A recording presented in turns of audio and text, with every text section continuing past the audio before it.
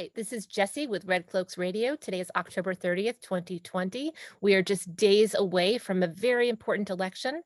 Joining me as co-host today are I'm Linda Vieira from Indivisible Acton. I'm Karen Rose. And I'm Laura Bennessy from the Boston Red Cloaks. And we have a very, very special guest today. We have Senator Harriet Chandler. Senator Chandler has been in the State House since 1995. She was first a state representative, and now she is a senator. And we are delighted to have you. Thank you for joining us.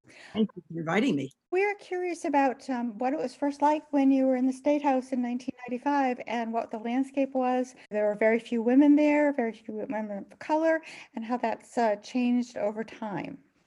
Or has it changed over time? It has changed, but ever so slightly. In 1995, when I entered the State House, we had about 25% women. And you know something?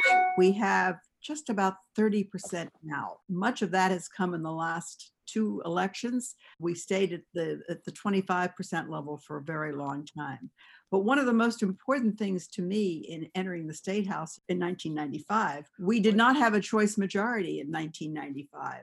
In fact, we counted it very carefully, and Mass NARAL, when they heard that I was pro-choice, they were so excited about it that they sent a team to Worcester to help me to run in that first election. And I had no idea what I was doing. So that team was very important. And there had been women there for probably 30 years, but not many, not a lot, not enough to make a difference. The issue of choice has always been something that concerns me. And if you don't mind, can I give you a little bit about my background, because you'll understand better. I'm of the age, I'm sure some of your viewing public will remember this, where every day and every week we saw newspaper stories of terrible, terrible problems that came as a result of backstreet abortions, abortions that were botched, women were maimed, women were killed. And it became, it was almost something that we had come to expect. And 1973 came along and Roe v. Wade came along, and life changed for women, because women for the first time really had some control over their reproductive life. That made a huge, huge difference. But at the same time, in Massachusetts, there was a backlash. When that Roe was proclaimed at the Supreme Court level, at the state level, we were still a state that was very concerned about such things. And so there was a number of legislative actions that were taken by the legislative majority, who were men, who made sure that Roe v. Wade was tempered.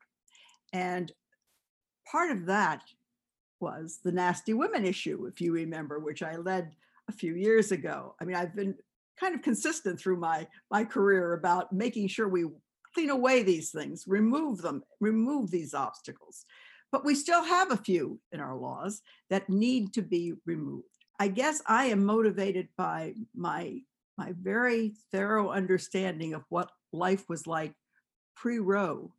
And when I hear efforts to stop Roe, to turn the clock back, that's just what we would be doing, turning it back to the backstreet abortionists, to the fact that women really didn't have full control over their own bodies. I don't want that to happen. How do you feel that the environment, the access to reproductive health has changed since 1995? Oh, I think it has changed to the point that younger women take it for granted. They take for granted the fact that it's there, that it's always been there, that they don't remember any time when it wasn't there. And I guess I am older, and I have a very clear memory. And I don't want for my daughter and my granddaughter, I have one of each, I don't want them to go through that. Or for the daughters and granddaughters and the future women of the state, I don't want them to have to go through that. I don't want them to talk about, do I fall down a flight of stairs to remove this? What do I do to temper this? Do I use coat hangers? I mean, these are the terrible stories that were so present in my youth, and I don't want to return there. I know what it means. Abortion is healthcare. Abortion is an issue between a woman and her doctor. And it should not involve the state. It should not involve the courts. It should not involve anybody else but the prospective mother and her doctor. This is a medical issue. This isn't a criminal action. I am of the age where I do remember the bad old days. And we recently had a discussion about the rabbit test with another one of our guests. So it was very courageous for you to step forward amidst all the throng and put forth the Roe Act. What was that like? Did you have support? I can easily tell where the courage came from. How about the legislative steps? How did you have to rally other people? Did you have to endless talks until midnight? Tell us about that instant, bringing that forth. We're still rallying. It never stops. But clearly, I don't think it took courage at all on my part. It was the rational thing to do. I don't want women to have to go through what young women had to go through in my day. There should be no stigma. There should be no concern about healthcare. My God, Massachusetts has the greatest healthcare probably in the world. And yet we have this awful situation where if a woman it's not want, but needs to have a late term abortion because there is a fatal fetal anomaly that has been diagnosed by her doctor, and the doctor is very clear that the fetus cannot live outside of the womb. And therefore, the woman would be relieved of having to go through the remainder of a pregnancy in order to give birth to a fetus that is not going to survive. That shouldn't happen. She shouldn't have to go to Colorado or to go to New Mexico. She shouldn't have to incur those kinds of expenses to deal with that kind of a trip. The COVID-19 situation we are in makes this even worse, and we're seeing that in terms of what it is. So what we've always had to do in anything that involves reproductive rights is, as anyone has to do in anything involving any kind of bill in the legislature, is to count. It's simple arithmetic. You need to have a majority. And so from day one, we start counting. How many people do we have that will stand with us on this?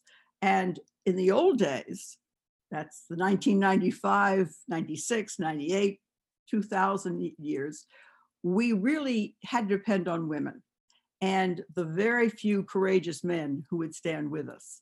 Because at that point in time, the church was rallying their supporters to vote against, to vote the people who would possibly vote with us out of office. I mean, that's a terrible thing to have to do, but that was the way it was. As younger people came into office in the last 20 years, I mean, I've been around a long time. This is my 26th year in the legislature. What we're seeing are young people who also come to accept and take for granted the fact that abortion exists, and they don't see any problem with it or any concern about it. Those are the younger people. And so as time has gone on, more and more men have joined us. It has made a huge difference. I believe that when put to a test, hopefully we will have such a test before this term is over, we will have the votes to pass this. Votes are simple. It's a simple majority, and you must have the votes. I think it's much more than a simple majority that we will have when it does come to a vote. One thing that's been a little frustrating for us as voters is the lack of accountability, because for many people, they know their legislator is definitely on board. Perhaps their senator is posting on Facebook or has given a talk where they explain that they support the Roe Act. And some people have come out and said flat out, no. But there's a middle group where people really don't know what their legislators will do.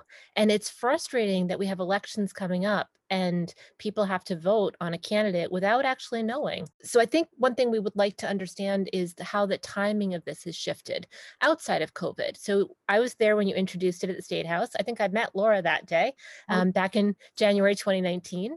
And maybe I met Karen too. It was a great day. The the hall with the flags was filled with people. You were standing there. Karen Spilka was there. Dalia was there. There were a lot of great people talking, even some young people who were talking about the impact on teenagers. Great atmosphere. And it's been a long process. We're here almost 2 years later. So can you talk us through how did you introduce it? How does it get assigned to a committee? It moved from one committee to another. Who directs that? How does that happen?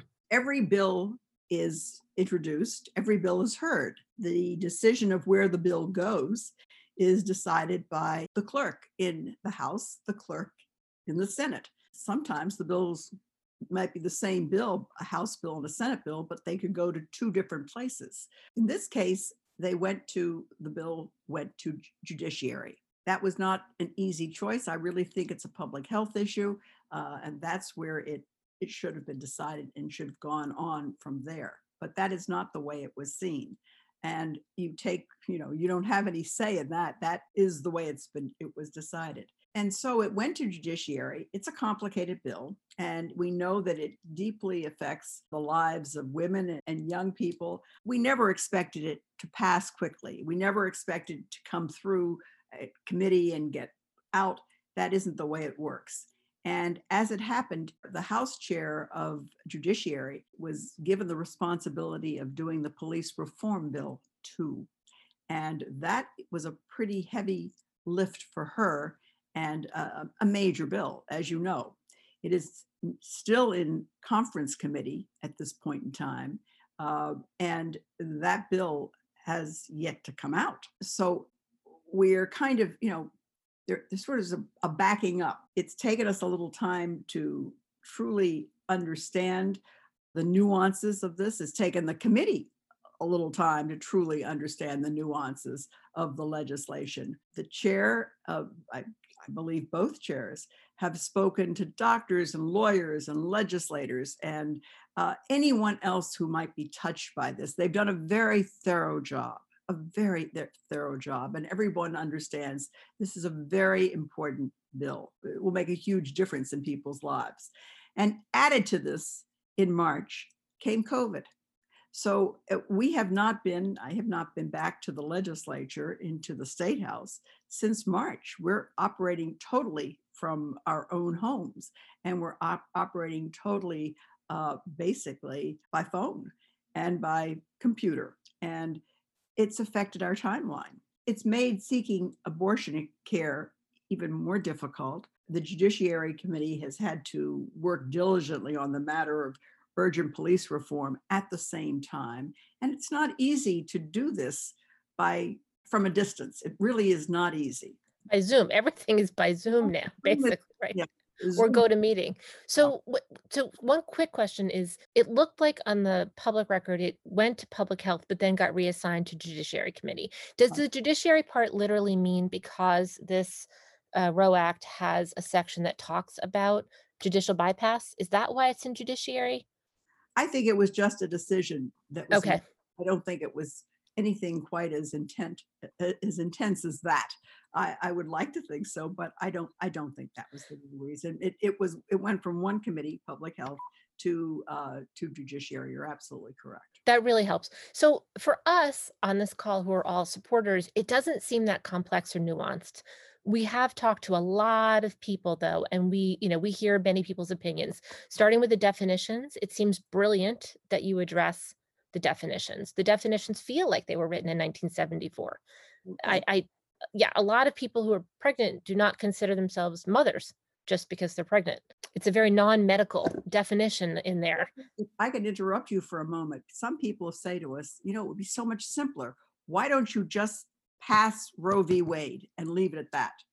But if we pass Roe v. Wade and put it and leave it at that, some of these things that we're trying to correct would be left out. And if we're going to do it, our thought is, let's do it right. Let's do it right the first time so that we have something we can be proud of and we can live with for all eternity, if you will. So It makes sense. It makes so much sense. And I think that core definition, I didn't know our definitions until I came there in January and went home and looked them up.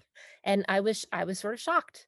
Now, with the passing of Justice Ginsburg, it feels like The Oh, urgency has completely shifted. So the day we're recording this is day 501 since the hearing that was held, where all of us were there, and many other red cloaks who were in plain clothing that day, not dressed as handmaids. But huge difference. And I just want to thank you for all that you've done to further this bill. we're not going to stop apparently until it's passed. Here we are. The Supreme Court is literally shifted in the last 10 days, 15 days. We've lost a person who had a deep commitment to civil rights, not just reproductive rights or reproductive freedom, but civil rights. And the replacement is someone who is publicly has a record of being absolutely opposed. And we've even seen a couple decisions come out recently around free and fair elections, Right. right? So You're going. right, Kavanaugh and Kagan have disagreed about whether you can count votes after midnight on election day. We won't get into that. So for us, it feels like we really need our legislators to come forward now and pass the Roe Act now, because we have people who need healthcare now, and we want them to be safe. COVID makes it worse for them if they're in a violent relationship, if they're raped, for any reason, if they are pregnant and they need that healthcare. Why do they have to go through even a moment of extra emotional suffering, not knowing the state is behind them? How do you feel like that urgency is coming through? But is it resonating? It is resonating, and we are aware of it, and we're trying so hard to move this along. But we're dealing with lots of egos and personalities and other pieces of the legislation that need to be heard and need to be done as well. And we're trying to push this along. My three outside advocates, and these are the American Civil Liberties Union, Planned Parenthood, and Mass NARAL, have been wonderful, and they've been very supportive, and they have been very understanding. It's not easy for any of us to have to wait the length of time we have waited. But it, we understand the way legislation is developed. And I think that once it happens, once it's ready to go, it's still in committee, remember. And I know that the chairs of the committee want this to be a good, strong bill that they can support, that can get the support of both houses of the legislature. That's very important. So they've heard everybody's concerns. And they're trying to write that kind of a bill. I think they're close to it. I hope they're close to it. We really understand that we have to remove the old statutes. We have to provide insurance coverage for women who have come from low incomes. So we find that this is a totally unfair situation to women of color who come from low incomes. And we know that there are policy changes that need to be made, and that's the bill. That's the whole bill. But you've got to get buy-in for the bill, and we want to bring the bill in with a significant majority. This is not a bill that should pass by 1 or 2 votes. This should be a significant majority. Senator, there's been a lot of talk about compromise on the bill, especially it seems to be around the judicial bypass. A lot of parents revolt against it. Is that what's holding this up? I don't think it's judicial bypass so much, but we want to get rid of judicial bypass. Judicial bypass, it has been shown in a study by Brigham and Women's Hospital, Harvard Medical School, and Planned Parenthood that young people who navigated the judicial bypass process and received a judge's permission, and in almost every case, they received the judge's permission. You should remember that. They were on an average delayed 14.8 days. And this is a situation where every day matters. You don't delay. I don't even know how a young person has the wherewithal to get involved in a judicial bypass. It's a very difficult thing. To ask a judge's permission to make a choice about their pregnancy, that seems wrong to me. And I hope that is removed. The decision should be made not with the judge. The decision should be made not with a judge or with a court. It should be made by the young woman and her doctor. Those are the deciders, not the others. I think you're right, though, if I could pick up on that. There is some concern about There is no age attached to this. That may be something that we will see. I don't know. Actually, I have a state rep who is 150% against the act, and he recently said, "Oh, 13-year-olds will be able to get abortions," and that's one of the reasons he's against it. But the bigger question is, how did that child get pregnant? That is the bigger question. And quite frankly, that child got pregnant because she didn't have to go through judicial bypass to do that, did she? Hmm. What we're hoping is that judicial bypass, most young women can talk to their parents, but there are extreme cases where they can't talk about it. There can be incest in the family. There can be a foster family involved. There can be a variety of issues. And that's why we can't always depend upon a child being able to talk to a parent. I just want to reflect back to this past Sunday when the Red Cloaks were able to have a tremendous show of presence and attract a lot of attention from places where we've never had it before, like the Globe. And that was hard because of COVID. But we had this wonderful group of committed women, many of them for the first time, marching with us in unison, in silence, and standing proudly to show their support for all people for whom reproductive justice is vital. How do we move this? How do we move this forward? Is there something? You just keep doing what you're doing. It is not going unnoticed. You're picking up people. You're picking up your supporters along the way. You're picking up people, and I think in its own way, the new Justice Barrett is one of the reasons that people are more concerned than ever. I think they understand now what can happen. This is real. This is not something that could be. We've always talked about how important the Supreme Court is in deciding what our election, in deciding who to vote for in a presidential election. Well, now we see exactly how important it can be. And we realize, as was stated so well by Jesse, that this woman is going to turn the clock back, way, way, way back. So please keep doing what you're doing. It is not going unnoticed. It is attracting people who say, "What can I do?" And the point is, what they can do is join you. They can write to their representatives and their senators. They can write to the Senate president and the Speaker of the House. They can get the attention because it really, we have the support out there. We've just got to put it to the floor. We've got to get a bill out of committee and put it to a vote. That's just what it is. And thank you from all of us in the legislature who've worked hard to support your concerns. We're here because of you, and you have to understand that.